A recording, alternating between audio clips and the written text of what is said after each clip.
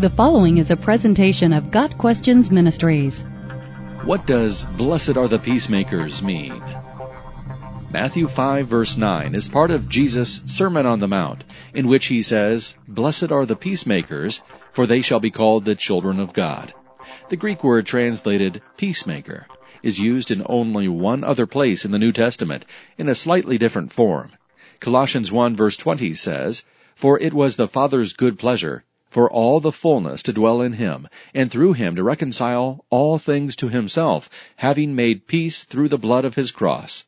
Jesus laid down his life to make peace between God and sinners, and when we can carry that message of peace to others, we are peacemakers. God delights in those who reconcile others to himself. Those who bring the gospel are beautiful. Isaiah 52 verse 7. God reconciled us to himself through Christ and gave us the ministry of reconciliation.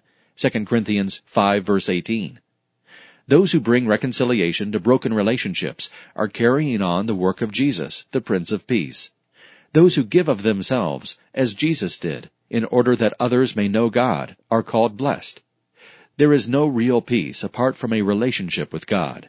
What may masquerade as worldly peace is merely a temporary lull and chaos. True peace is found only in a restored relationship with God. "There is no peace, says the Lord, for the wicked."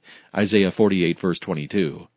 Only children of God can bring the peace of knowing God to others. A person must have a real relationship with God before he or she can help someone else know God.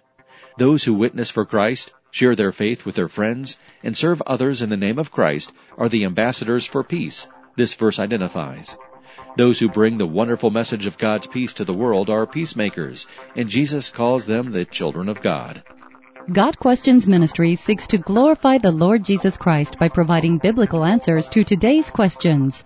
Online at gotquestions.org.